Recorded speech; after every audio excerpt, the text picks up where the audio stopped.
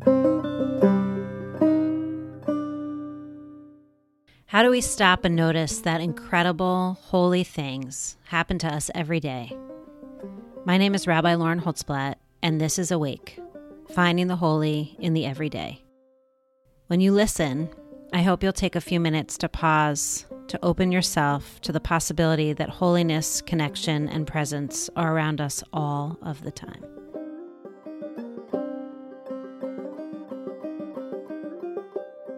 So recently I was teaching our teens at Addis, and we got into this conversation about standing up for things that matter to one person.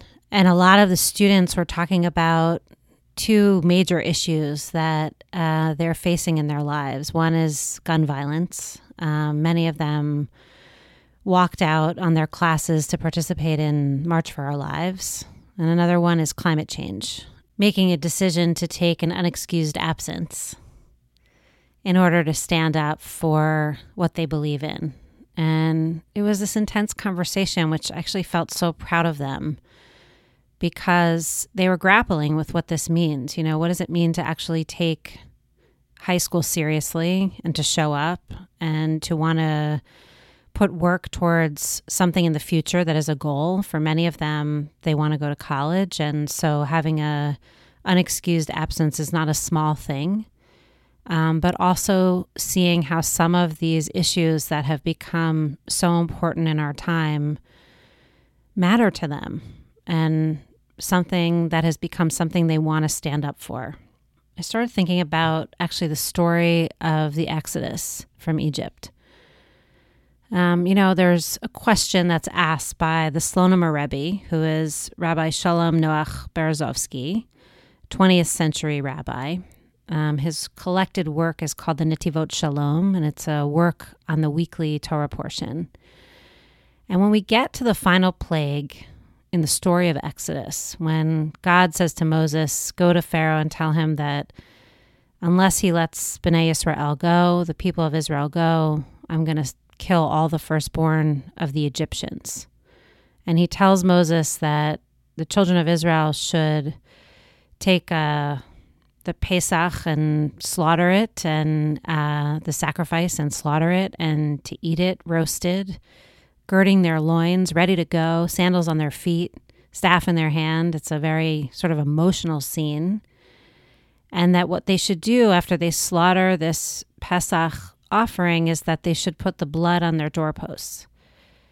And he asks this really amazing question. He says, why is it that for all of the other plagues, all of the other 9 plagues, that God was able to distinguish between the houses of the Israelites and the houses of the Egyptians?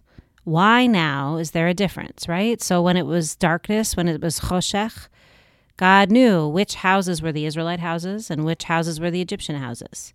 Or when it was boils or lice or locusts, you can go through all the plagues.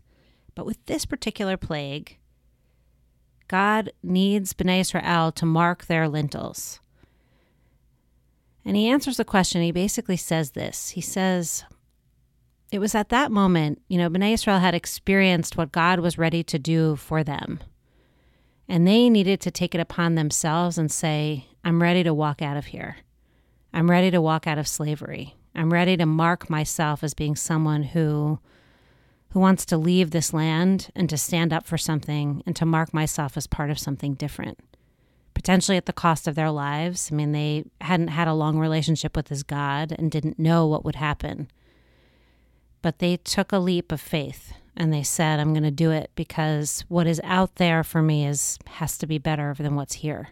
And I think it's a message to us about moments in our lives. We can't do this every day. Can't even do it every month. It would cause too much tumult in our lives. But there are moments when issues become so great and so grand that we actually need to take a step out of the ordinary into the extraordinary and to say, I'm ready to stand up for this cause, because the world that I'm living in right now is not the world I want to see for my future or the future of my children or my grandchildren.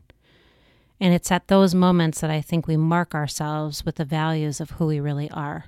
And like I said, it's not every day, it's not every month, maybe it's not even every year. But I think part of what this story, every year when we read it, multiple times a year, both when we read it in the Torah portion and then also when we read it around Pesach, is to say to ourselves, what are those things that I'm willing to stand up and be counted for? May we find them, and may we stand up for them. Thank you so much for listening. Before I go, you can always check out more episodes at addisisrael.org/awake or on Apple Podcasts. Please make sure to hit subscribe, rate us 5 stars, and leave a review to let us know you like the show. It helps us to get the word out. Finally, you can email us at awake@addisisrael.org to give feedback about the show. Let us know what you like and what you want to hear more of. Thank you for listening, and I'm wishing you a holy encounter this week.